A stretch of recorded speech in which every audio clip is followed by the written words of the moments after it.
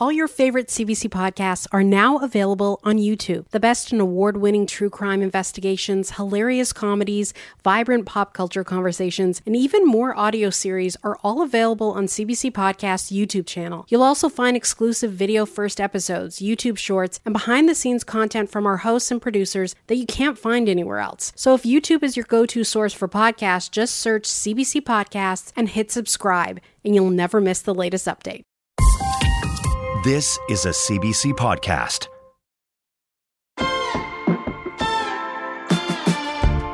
So how about this for a story? Lakecia Benjamin is one of the greatest jazz musicians in the world. She's driving home overnight from a gig. She blinks and she wakes up in the hospital. There's been a horrific accident and she doesn't know whether she'll ever get to play music again. Weeks later, she's back on stage, and now she has a new album. You gotta hear this story. It's coming up. Plus, when you write a memoir about your family and your family is still alive, what does that do for your relationship afterwards? Lindsay Wong is here to talk about her new collection of short stories, but she'll tell you about writing about her family, then walking into a room and noticing they all stop talking now when she's around. That's coming up. I'm Tom Power. You're listening to Q. So let me just set up the stakes of this story first. Lakecia Benjamin is one of the greatest jazz saxophonists in the world right now. Here's just a little bit of what she sounds like.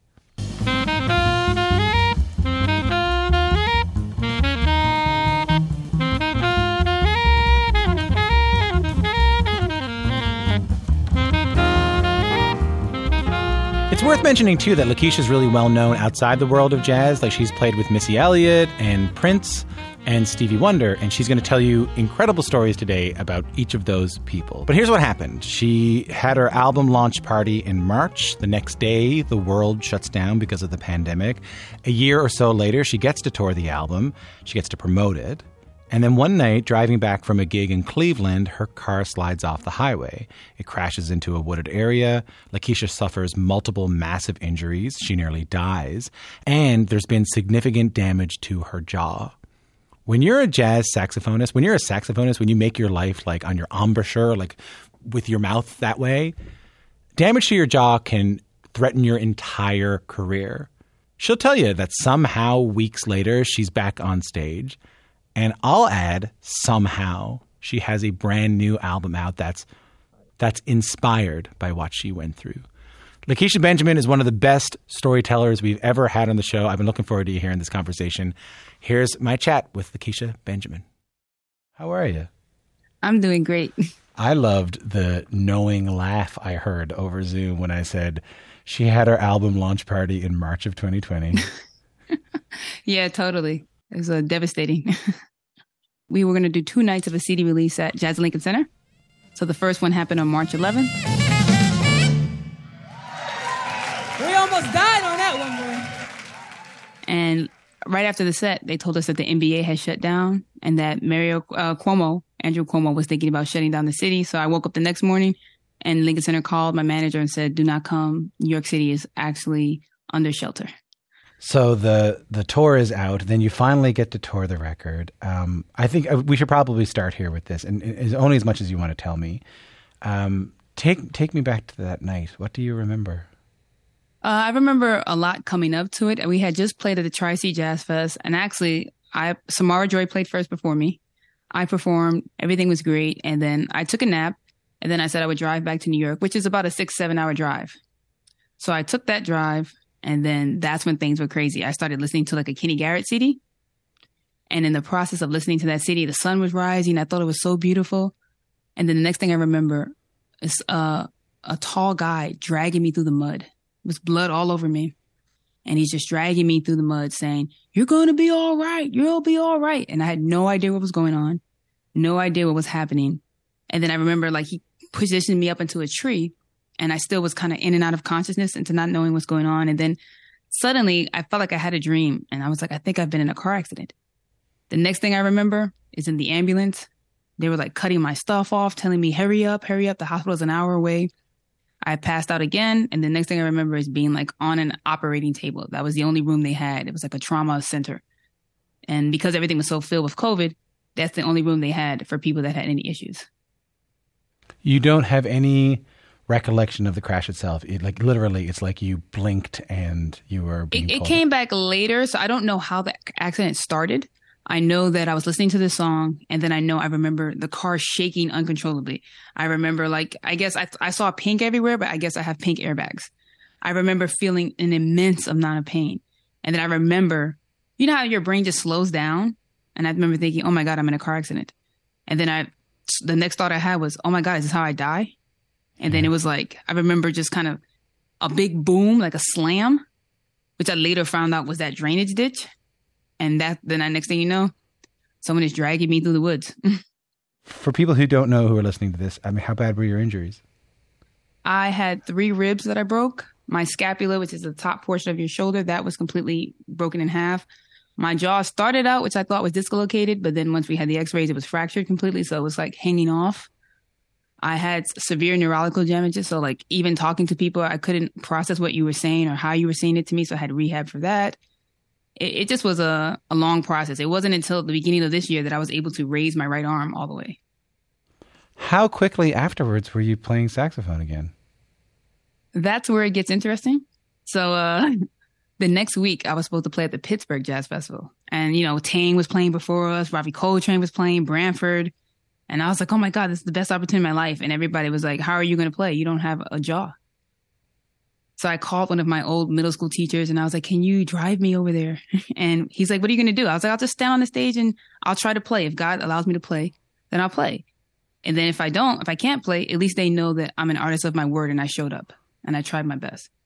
So we get there. I hadn't played the entire week. And in the sound check, I tried to play. So I was able to, like, I guess, hold my mouth down a certain way where it could close and I could get a sound. It was, I would say, excruciating. But we got through the show, and then, you know, I had to take another 3 weeks off, and then we went on a 1.5-month tour in Europe. Were you in excruciating pain for that whole 1.5 months?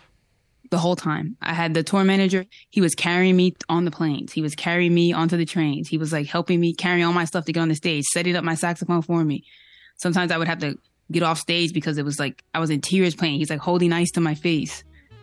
So it was intense, but I think because I was playing the Coltrane music, I was able to, I guess I feel free on stage and feel like that healing kind of vibration. I think if I was playing something else, I may not have made it.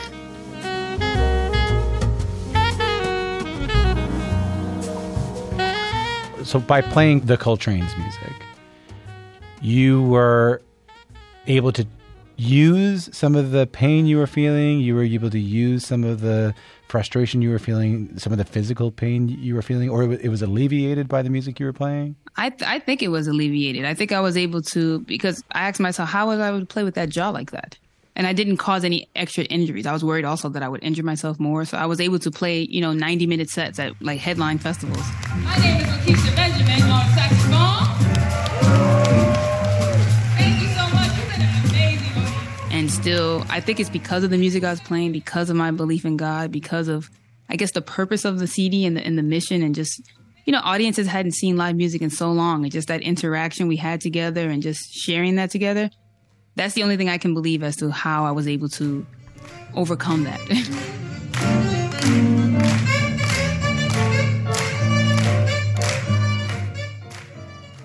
Tell me a little bit about how the story you just told us inspired the record we're going to talk about. I think I was feeling that as human beings, we all had just gone through so much of a trauma. Like so many jazz musicians had died, so many of our loved ones, our friends, and living in that fear all that time, that my story of just I felt like I died in that accident and had to come back to life. So that's why I picked the name Phoenix, because that's such a beautiful, healing bird, and it has to just burst into flames and to come back even better.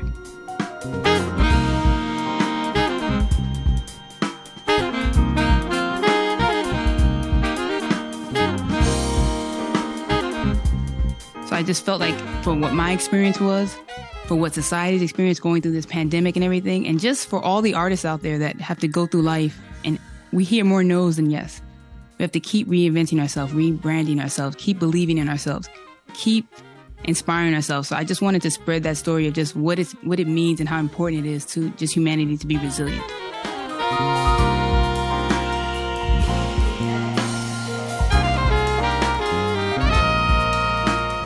I feel like it would be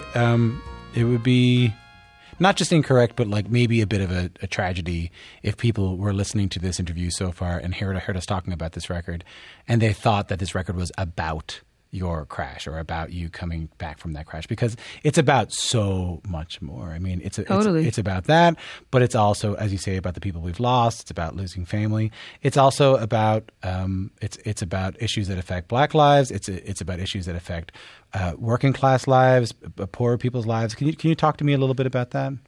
Yeah, I just felt like I wanted to highlight the human experience. Like, I'm suffering from that tragedy of the accident. So yeah, that's a personalized thing. But how many other people are waking up to ambulance sounds and they've lost their child? How many people are waking up and they sent their kids to school and now there's a school shooting and they're dead? How many people are waking up and they sent their son to get some milk and now there's a police violence thing and they're gone? So I just felt like in each person's life, we're all having these tragedies and all these things. And it's not the world we want to live in. It's not how we want to be. So I wanted to let people know that they're seen. Their pain is seen. And we can take that pain and celebrate it in a different kind of way. We can inspire change and we can inspire healing through song, you know? Like, I didn't want the songs to feel like a down tempo kind of thing. I wanted everybody to feel how joyous things could be.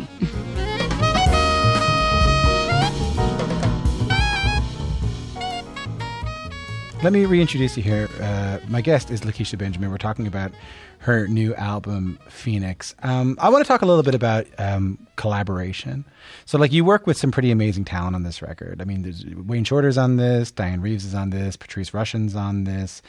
I know part of this is that you want to highlight people, sort of give them their flowers while they're still around, right? Yeah, I feel like for the past 2 CDs, I've been highlighting work of giving flowers, of course, to the elders that have been here and the things they have said and done, and appreciating them now and kind of just highlighting how jazz works. It goes generation to generation, passed down directly. So I'm trying to get the listener to see that process through sound. But I'm also trying to highlight people that have inspired me and made change, and they've had their own stories of breaking through boundaries. Angela Davis, Patrice Rushen, you know, a lot of people wouldn't even know she's a jazz pianist. They just know the R&B Patrice. They don't know that she teaches in schools and gives back that kind of way. A lot of people wouldn't know who Terry Lynn Carrington is. So I wanted to highlight, while you can still be at that level of fame, there's still more people that can be introduced to you, and there's still more story to be told. And, you know, looking at these women, this is something that's inspiring me to be the person I am. Come on, is it worth it? Let me work it. I put my thing down, flip it and reverse it. It's your primitive. I heard this great story about you. I was hoping I might be able to get you to tell about how you ended up working with Missy Eilliot, which was like you were walking to your car and you thought you were being catcalled or something like that. What's the story? Yeah, totally. I was outside, if you know New York, on West 4th in front of the Blue Note. And across the street is a place called the Village Underground, which is, they had like every night killing R&B bands. And I was walking out of the Blue Note and walking by, and I hear somebody saying, "Hey, yo, girl with the sax." I was like, oh, here we go. You know, I already know what that, in New York, I already know what that means. Yeah. So I keep walking faster. And finally he comes up to me and he's like, "Hey, you know, I thought it was a hustle." He's like, "Yeah, I'm the drummer with Missy Eilliot, and I want to put you on. We having a rehearsal tomorrow." I was like, "Oh, is that right?" Yeah. I was like, "I'm a jazz player." He's like, "We take all players." So I was just thinking, like, this is such a scam. So he gave me the number and I said, yeah, I'll call you tomorrow. He's like, "I'm going to write down the address." I said, "Okay, write it down." So the next day I knew, like, there's no way I'm going there at all. It's not going to happen. And somehow around noon, I started thinking it over. And I said, why not? So I go down there and it's totally just that drummer, a bunch of band, and a guy named Cortez, which is Missy's cousin. So I was like, see, I knew it. No Missy Eilliot, but the band was killing. So I was like, I'll just vibe and have fun and go home. And eventually Cortez said, "Do you want to do a show with me?" I said, yeah, let's do the show. He said, "You have other horns." I said, yeah, I'm the boss. I'll get some more horns. So I get everything together. We do this show. Gabrielle Union's there, Terrence Howard, everything. And Missy comes to watch us. And she sees us playing and everything. She goes, "Hey, are you in charge of these people?" I said, yeah, I'm the boss. And she said, yeah, why don't you bring these people by this studio this day? And I want you guys to work on something. I said, yeah, no problem. These are my employees. So that's how it started up. You're really chill for telling me that story. Like, you're telling me that, like, when she showed up, like, you were cool, you were playing music, everything was felt pretty good. You're telling me when you actually get a look at her, you're not like, holy God, like, holy moly.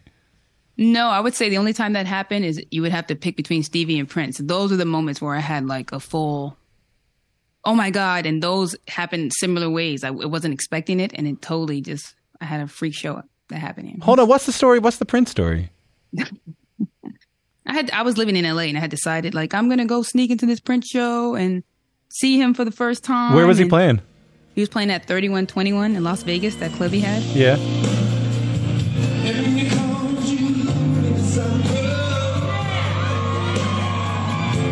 So I was like, I'm going to get a bus ticket. I'm going to go out there.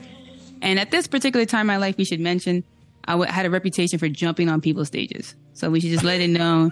If you were famous, I was jumping on your stage. With your saxophone? With my sax, full solo. Okay. So I actually I find a way to sneak into the club, get in there. I watch like the first couple of songs. I have my sax actually under the stage, kind of where the guitar tech has his stuff. And I'm like, it's already set up. When it's time, I'm going to hop up, play. I only got probably 30 seconds for security comes. And I'll see if he lets me play. So Prince, I'm like, he's going to the next song. I'm like, I'm going to do it now. And it's totally like a 45-minute, like him and guitar moment. So I was like, this is not the time. So I kind of, while I was standing there, I looked up and I saw my friend plays trumpet. And I was like, oh my God, let me text him. And like a song later, he texts me back while the horns are off. Yeah, we're having an after party. So I was like, oh, maybe I don't have to be disrespectful. So I get to the what do you call it? The bouncer for the after party. I said, oh yeah, I'm friends with him. Let me in. He's like, yeah, I bet you are. I was like, no. I'm friends with him. I can text him right now. He's like, get back. So now I'm like, what am I going to do? So I was like, all right, I'm going to take my saxophone. And in my naiveness, I said, I'm going to run by this guy. And when I run by this guy, he won't be able to catch me. And then I'll start playing, and then it can work like the stage. So I start playing, run by this guy. I'm thinking I'm clear. I'm free now. And then I just feel all the wind in my body sucked out by this guy's arm, grabbing me by the waist, squeezing all the air out of my body. And I'm like, now I'm making sounds on the sax. So I'm trying to hold on, but he's just too big, much bigger than me. He has me in the air. So I was like, okay, this is going to be a fail. But then somebody started screaming, let that girl play. Hey, get off of her. So I was like thinking like, yeah, get off me. So eventually he lets me go. And the band is like, waving at me, come up here, come up here. And I come up there out of breath. My hair's all over the place. And they're like, put a mic there. And they're like, take a solo. And I'm like, I don't know what key it is, nothing. I'm just like, go, full throttle, go. So I end up playing with them all night. They have a good time. Everything is great. I'm like, okay, I didn't get to meet Prince, but it was great. No problems. Next day, I finally get back to LA and my boy texts me. He said, Prince is here asking about you. I said, what's he asking about me? He said he stays up all night checking the blogs. He read a blog that you snuck into this joint and made trouble with the bartender. So they were writing about you in the blog. He's asking me if I know you. I was like, what you going to say? He said, I know you. So that's how I started. That's an unbelievable story. Yeah. It was intense. I mean, like I said, the Stevie one is just intense. They both of those two are my top. Like, I can't believe it happened. Do you want to do the Stevie one? Do you want to do it? Yeah, Stevie was in the Obama time period. Okay. So Obama was playing his inaugural ball. I was going to play there with Regina Bell. So I was already down there. My boy calls me. He says, hey, why are you down here? Do you want to, Maya Angelou's getting a Lifetime Achievement Award. Do you want to play with her? I was like, yeah, let's do it. I'm down to honor the queen. We play this thing, 2 hours of funk to the wall. She gets the award. We take pictures with her. I'm thinking that's it. I'm going back to the hotel. A guy comes running in. Do you guys want to play with Stevie Wonder? I was like, oh, hustle. I know a hustle. He's like, if you want to play with Stevie Wonder, you have to leave your coats, everything now and run to this other building. I don't know if it's the Commerce building or Treasury or what it was. And I was like, it's like -10 outside. He's like, what do you want to do? Stevie or not? And everybody in the band is like, I don't know. I was like, we need to go. So we run over there, black tie, full gown. Saxophone in hand. Saxophone in hand, bass, drumsticks. My man has his keyboard. We're running down there. We get into the room. The guy leads us to the stage. He's like, just play a song till Stevie get here. So, okay, let's play something. An hour and a half goes by. I said, I told you this is a hustle. I'm screaming from the sax stand, it's a hustle. This is not real. So finally, my friend is like, yeah, maybe we should get out of here. And then I kind of looked from the side of the stage and I said, I know that forehead. That's a Stevie forehead. And he said, how you know? I said, because the dreadlocks are pushed back. That's a Stevie forehead. That's a Stevie Wonder forehead. Yeah, right. So finally the guy helps him on. They give him some kind of award or something. They sit him down at the piano. So you can't see me out there, guys, but I'm standing right next to the piano. It's me, Stevie, and I have a wireless mic. He starts playing a song with us. I don't even remember what it was. But we know Stevie's songs. We play it. We're thinking, yes, we did it. Congratulations, right? His handler's trying to pick him up to leave him. He's like playing more songs. We end up playing like an hour and a half to 2 hours of Stevie songs in front of that audience the whole time. So I'm thinking like, I'm having the time of my life. Then he goes into All I Do. First thing that comes into my head is, there's an alto solo. There's an alto solo here. I know there's an alto solo. So I'm thinking, I'm freaking out, but I'm playing the intro with everybody. And I start thinking, you know what? Let me give the piano player the solo. It's his gig. So I look at him and he's looking at me like, it's on you. You made my soul a burning fire. You're getting to be my one desire. So we're both like kind of debating this for like however many minutes it takes to get to that solo. And then Stevie's right next to me and he just yells, somebody solo. So I look up at him and he looks at me. So I said, you know what? I'm going to take it. So I immediately play the beginning of it.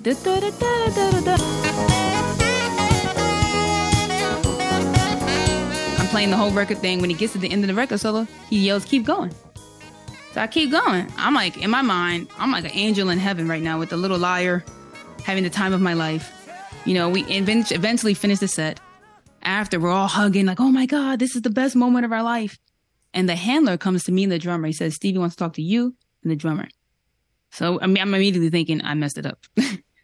We go over there. He wants to take pictures with us. He's giving us hugs, telling us to keep going, keep trying, keep doing what we're doing. He loves how we sound. If you guys mind, give my friend your number. And I'm like, yeah, okay. So I give him the number. Next thing you know, a couple months later, their saxophone player has a passport issue. And they call me and say, oh, yeah, can you do some gigs in Europe or something? I said, oh, yeah, how long? We don't know. I said, how much? Oh, we can't tell you that yet. I'm like, okay. And then I just go out. So it's not a good message for the youth out there, but...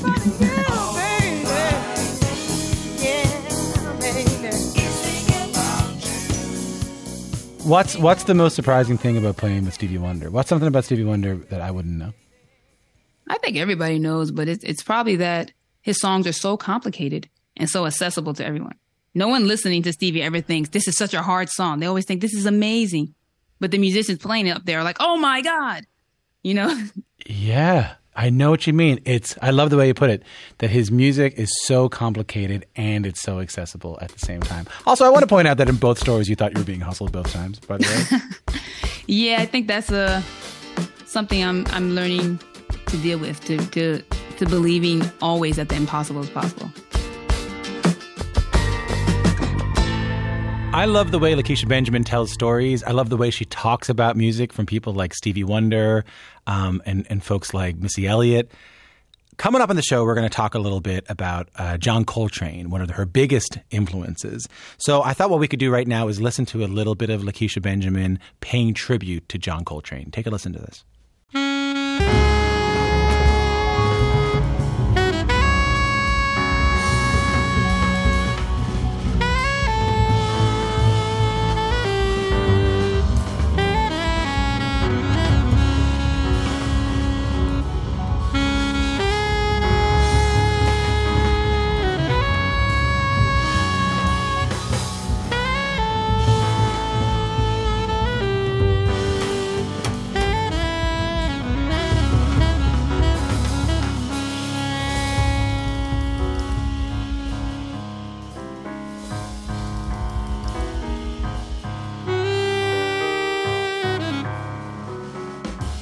From her new album, Phoenix, that is Lakecia Benjamin and Train. More from Lakecia in just a bit. Plus, what happens when you write a tell-all memoir about your family and their relationship with mental illness, and then you got to move back in with them? Lindsay Wong has some great stories about that coming up.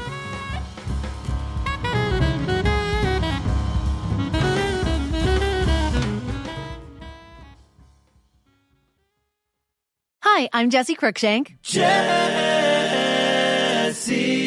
Cruikshank. I host the #1 comedy podcast called Phone a Friend. Girl, Let's phone a friend. Not only do I break down the biggest stories in pop culture with guests like Dan Levy and members of NSYNC, I do it with my own personal boy band singing jingles throughout. Because it's my show. It's your show, girl. New episodes of Phone a Friend. Yeah. Drop Thursdays wherever you get your podcasts. So work it, girl, yeah, work it. Okay, that's enough.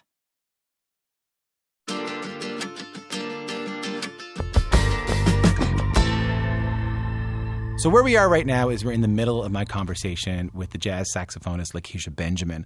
We're talking about her new album, Phoenix, which was largely inspired by a car crash she was in a little while back.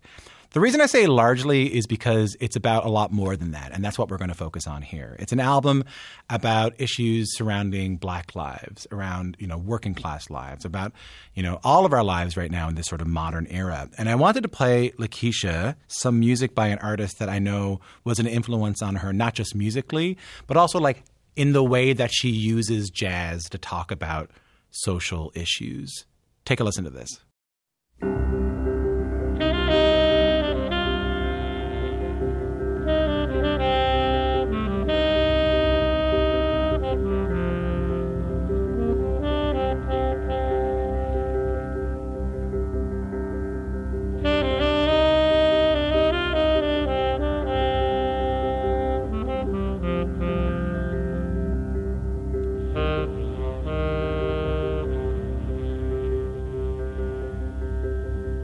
Lakecia, can you tell us what we're listening to and tell us a little bit, tell us what we're listening to and tell us maybe a little bit about what goes through your mind when you hear it.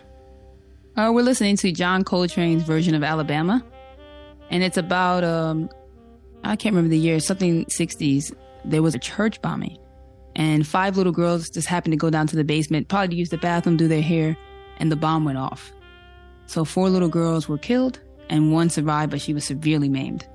So John Coltrane wrote this song to highlight the injustices that were happening in the South with the Klan and during that civil rights movement, just the struggle for equality. How much does that legacy of John Coltrane and Alice Coltrane, the ability to speak about moments like this, such tragedies like this, such like atrocities like this, in the context of jazz? Like how much are you informed by their legacy? I believe it's artists' job to reflect the times. So if your work is not reflecting the human experience, then how can you be touching real humans? So I think it's inspiring to me that I can hear this song and transport myself back and hear what's going on, hear what he was feeling, hear what he's a reflection of what many people were feeling. And I wouldn't be able to get that if he wasn't able to articulate and express what is happening in his direct surroundings.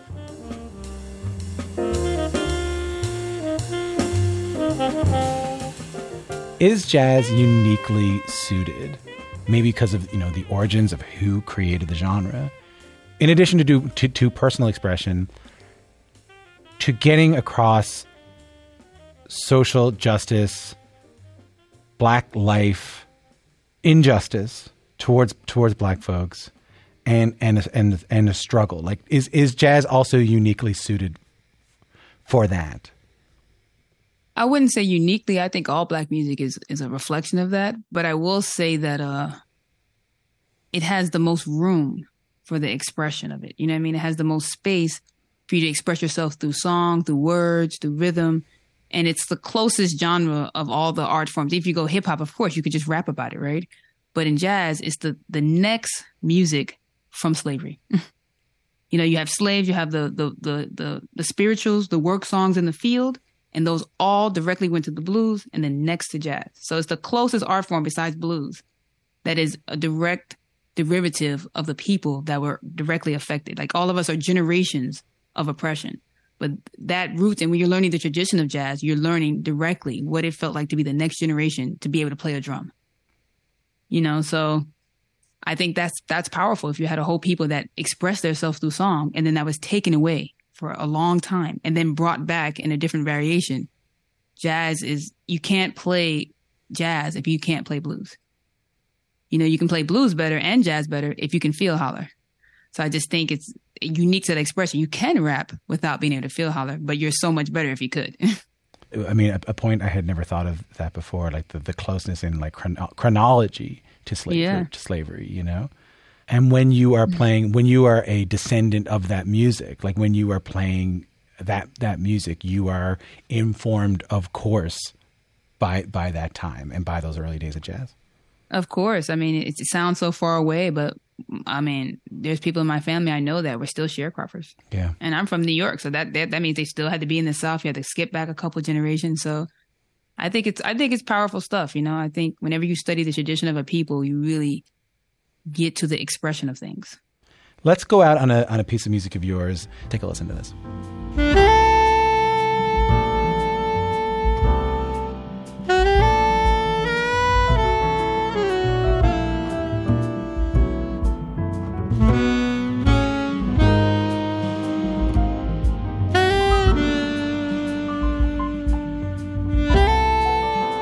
Lakecia, I loved this piece of music. I wonder if you could tell me a little bit about it, where it came from. I mean, let's just start with what it's called.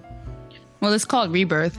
And I came up with the song just to, unlike Phoenix, to show the dying. I just wanted to show what it's like to be like moving through life, moving through society, and evolving intellectually, evolving spiritually, evolving mentally. And you know, and I used the band as a way to show these are your friends and your peers that you're coming up with. So the song starts in kind of a somber way, and I just wanted to show how it can open up like a flower, just when you become your full, involved self, just what that can look like and feel like, that freedom. Am I right to assume that also, like when you rely on one another, the reason it's with the band is because you can you can experience that full blossoming of who you actually are by relying on other people. It wouldn't be possible without them. So I thank you for playing that, man. Well, we're gonna play more of it. Listen, I want to thank you for your music. I also want to thank you for telling like some of the best stories I've ever heard on this show in my entire life, and also talking about something I know that's not always easy. A couple of things that are not always easy to talk about. I'm grateful to you. Thanks for coming on. Oh, thanks for having me, Tom.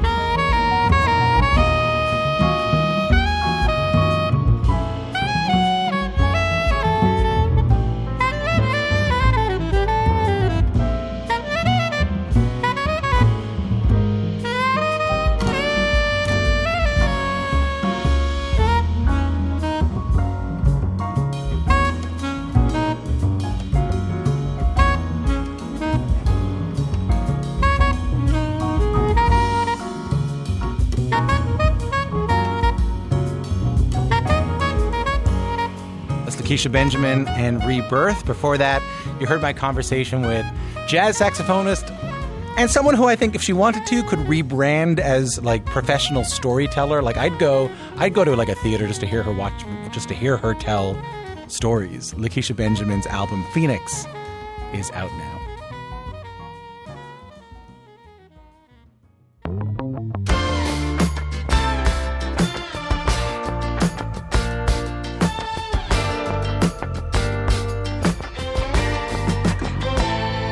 I'm Tom Power. You're listening to Q.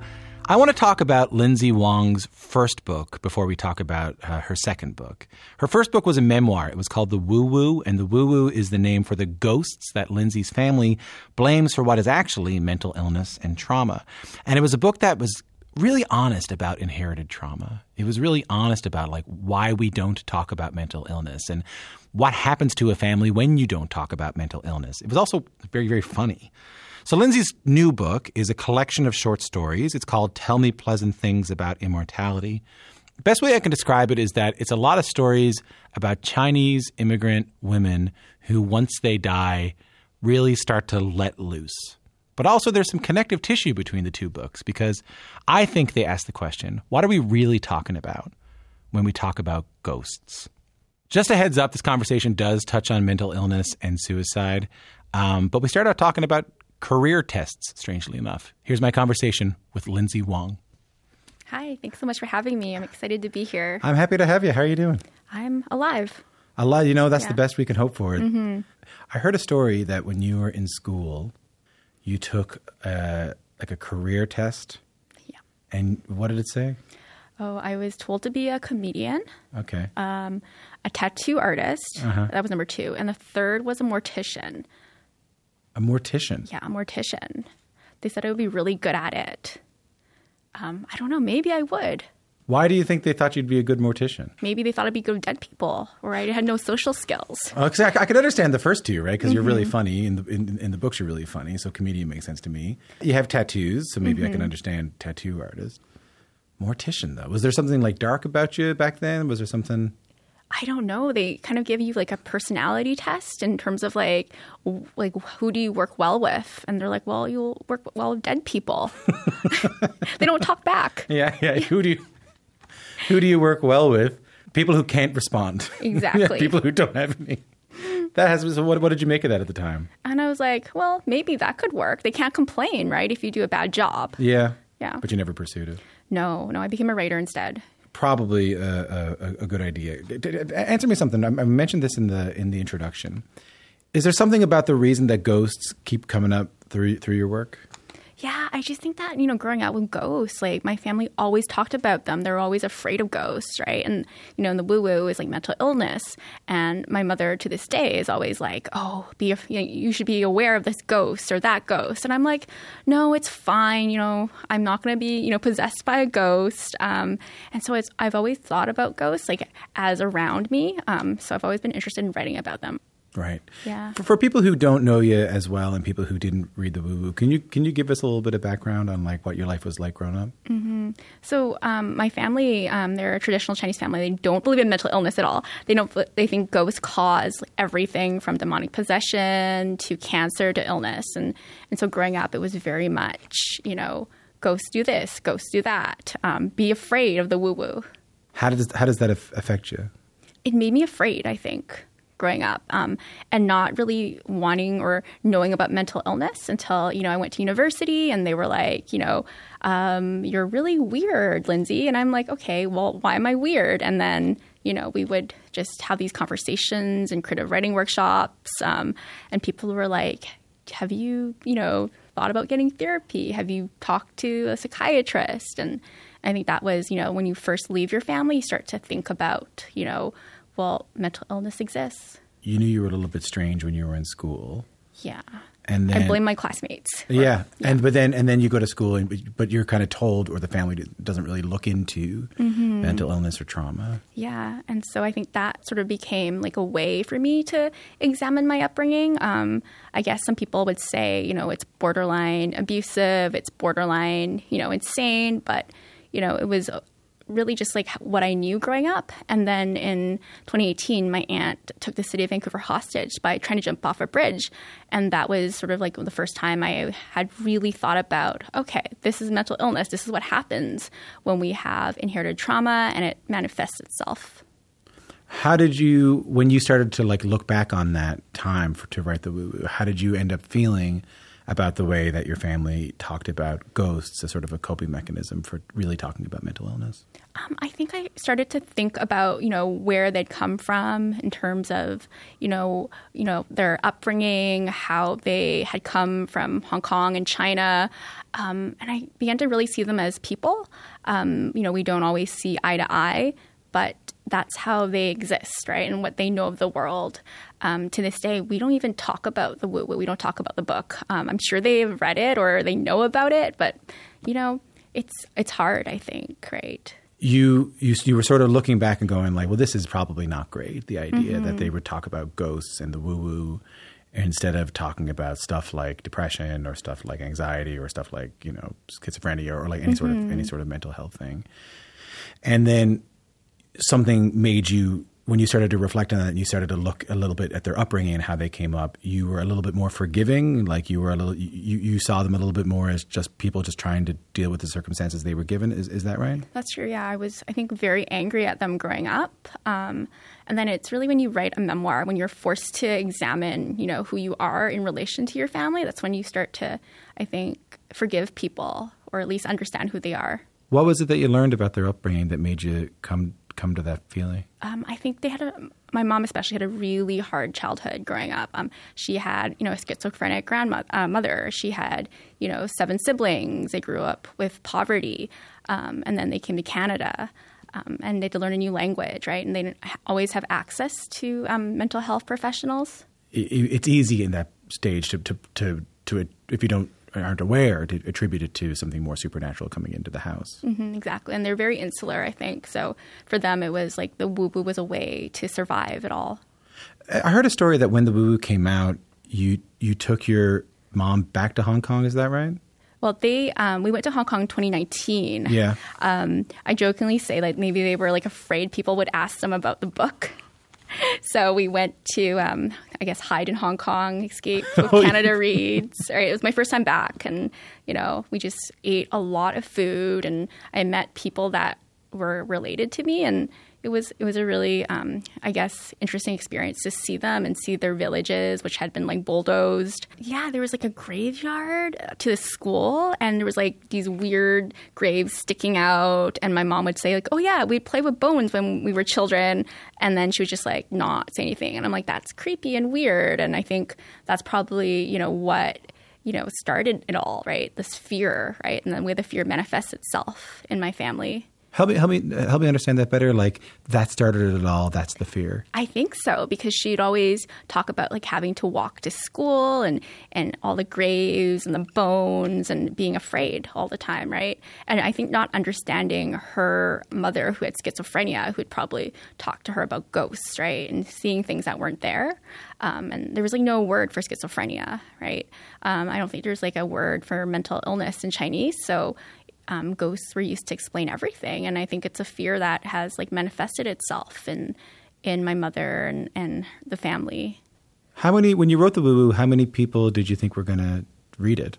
Oh, gosh. I thought only 5 people would read it, to be honest, including my agent. I thought no one would read it. No one would care. I would get this nice book to put on my bookshelf, and I would never have to talk about it again. Or, I never thought anyone would care, really. You just sit down and you're like, it's for myself, right? And I think when my agent was shopping it around, we didn't have much of a response from publishers. People were like, this is too weird. It's too dark. And so I just thought, there's no audience for this book. Right. And then when do you find out that it has taken off? I guess it was nominated for the Hilary Weston Prize. And then Canada Reads, and then you're like, oh, okay, more than 5 people are going to read it. People are emailing me. They're asking me questions. And all of a sudden, I have, people wanting me to read from my book. What do? Do you hide away? I would like to hide away. I would like to just hide in my apartment and lie in bed and smoke weed. And of course, you sound ungrateful if you say, like, I wish I could hide, but it's a different ordeal, I think. Did you find a bit of peace with it eventually? I'm still terrified of talking about my work and doing media promotion. I'm like terrified, but I'm going to do it. You're doing great. I'm okay. This is going well. I'm surviving. I haven't fallen apart yet. I haven't fallen apart yet is, I'll be honest with you, really good feedback to get halfway through an interview. My name's Tom Power. You're listening to Q, and you're hearing my conversation with the Canadian author Lindsay Wong. We've been talking about her memoir, The Woo Woo, and like what happens when you write a book about your family that you think 5 people are going to read and it becomes a massive bestseller. Lindsay has a new book. It's called Tell Me Pleasant Things About Immortality. It's a collection of short stories. So the thing you're going to hear right now is kind of me talking to Lindsay about getting her to read one of those stories. How about this? We'll make things easy on you. Can I get you to read a little bit from one of my favorite stories in the book? Sure. This is from the Noodly Delight. Tell me a little bit about the story before we hear a little bit of it. Okay. Well, the Noodly Delight is about a grandmother who comes back from the dead to protect her grandchildren from racist schoolyard bullies. I think, having a family member come back from the dead is pretty much a horror story in itself. Like, I would not want my grandmother or my mother to come back. Well, go ahead. Yeah. In our living room, Grandmama Wu has yet to become a ghost or zombie. Shithead, she shouts, waving a moldy arm at me. Asshole. A ghost, I feel, wouldn't be able to call her oldest grandkids so many horrendous names. A zombie would probably just devour her grandchildren without parental consent. My little brother Ernie, whose cranium is like a GMO watermelon on account of him having too much brain sap, tries to hug her and she lets him. She bends her head, nibbles on Ernie's greasy hair like a bunny, spits out dandruff. Delicious, she announces, and lets out a wet, unholy belch. Talk to me a little bit more about the story and where this might have come from. Yeah, I was just thinking about my own grandmother. She passed away during COVID in 2020. She was always this frightening figure for us. She had schizophrenia, and the family always just said, stay away from her. She's frightening. If you show a sign of weakness, you're going to turn out to be like her. And so, hold on. If you show a sign of weakness, yeah. So they believe that if you cry, a ghost will possess you. If you're emotionally weak, so that was something we grew up thinking about. Right? We just blamed her own illness on her. And so I thought about it, and I imagined, as a child being scared of this figure. And I thought, what if she came back from the dead? But at the same time, family, even though they scream at you, they still love you. Like Asian culture, like they yell at you all the time. But I'm sure, they would come back from the dead if I needed help. Yeah, I mean, the first part of the story is the grandmother, I should say, like yelling and being quite obnoxious and telling them off and sort of rejecting who they are and all that. And then once it becomes time to protect them, once these kind of racist bullies come around, she snaps into attention and she protects them. Mm-hmm. That's the symbolic of sort of that dichotomy there between how much we love somebody, even though we might yell at them and flip out at them. Oh, yeah. The bonds of family, right? I've never seen ghosts depicted this way either. Like I think I'm so used to ghosts being wispy and like Casper-y. Mm-hmm. Yeah, I just think that, Chinese ghosts, they would be in some kind of form, right? They wouldn't be whispery and Casper-y. They would be able to, do things, right? And terrorize family members. I'm just thinking about my own family and how forceful they are in my life. I'm sure if they came back, they wouldn't be passive. They would probably be like Grandmama Wu. And also thinking my family's always making jokes about death, right? There's always talking about, we're going to pick out our coffins. Do you want to get a gravesite beside us? And I'm like, no, I don't want to spend eternity with you. That's to my mom, right? It's a terrible idea. And so plus we have ancestor worship in Chinese culture. So we're always burning paper money, paper houses to the dead. So the idea that, the dead, they're very much like us. They're they have the same wants and needs as us. Where do you think your dark sense of humor comes from? I think it's always been something for me to survive. Like Joan Didion, she said we need stories, to tell us, to help us live. So for me, laughing at something has always been a way to get through something horrible. When I was diagnosed with a neurological condition, they told me, you may not be able to read, you may not be able to write. And at that time, I was devastated. And so for me, to look back at it and to see that absurdity in that situation, it was something that could help me get through whatever it was I was going through, or writing, right? Even when I'm thinking, if I can't make my audience laugh at the darkest parts, then I've lost them. Can you read the dedication? Sure. For my ancestors who faced terrible and portentous horrors, I've heard the stories about surviving famine and the Japanese invasion of China and how starving villagers swap children to eat. Thanks for sparing Grandma.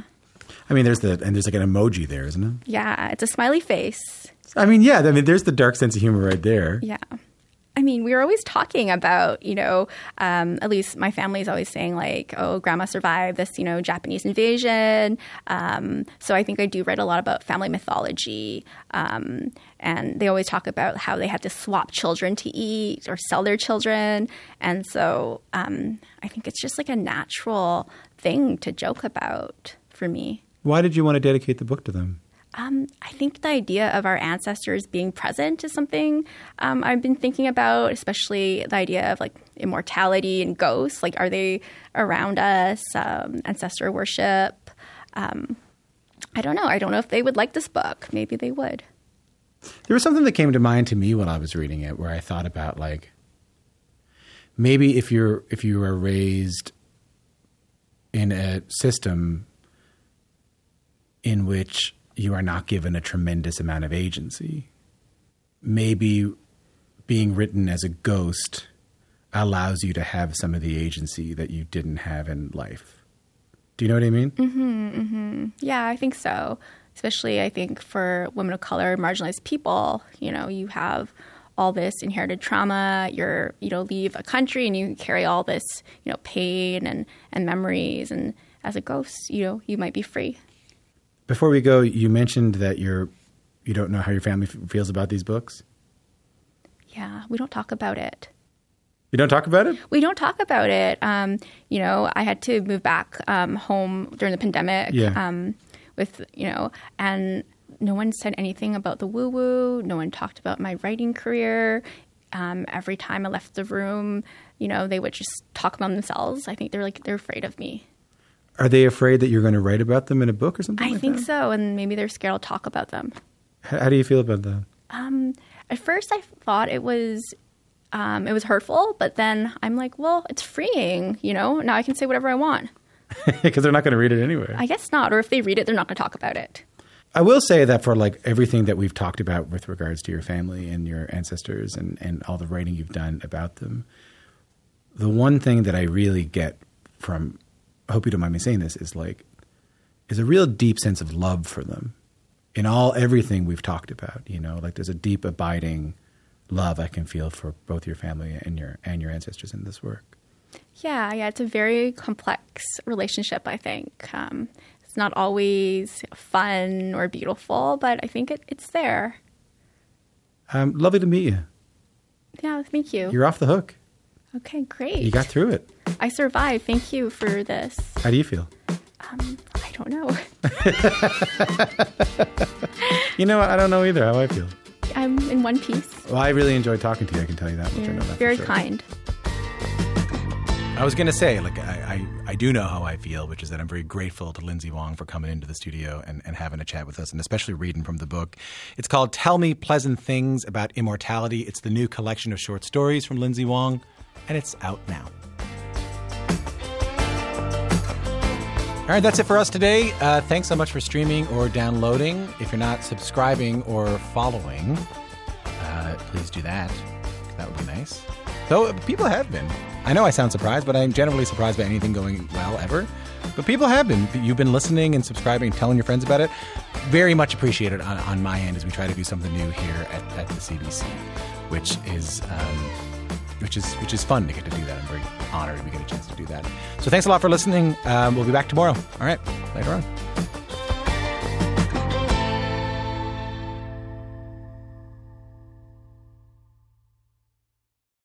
For more CBC podcasts, go to cbc.ca/podcasts.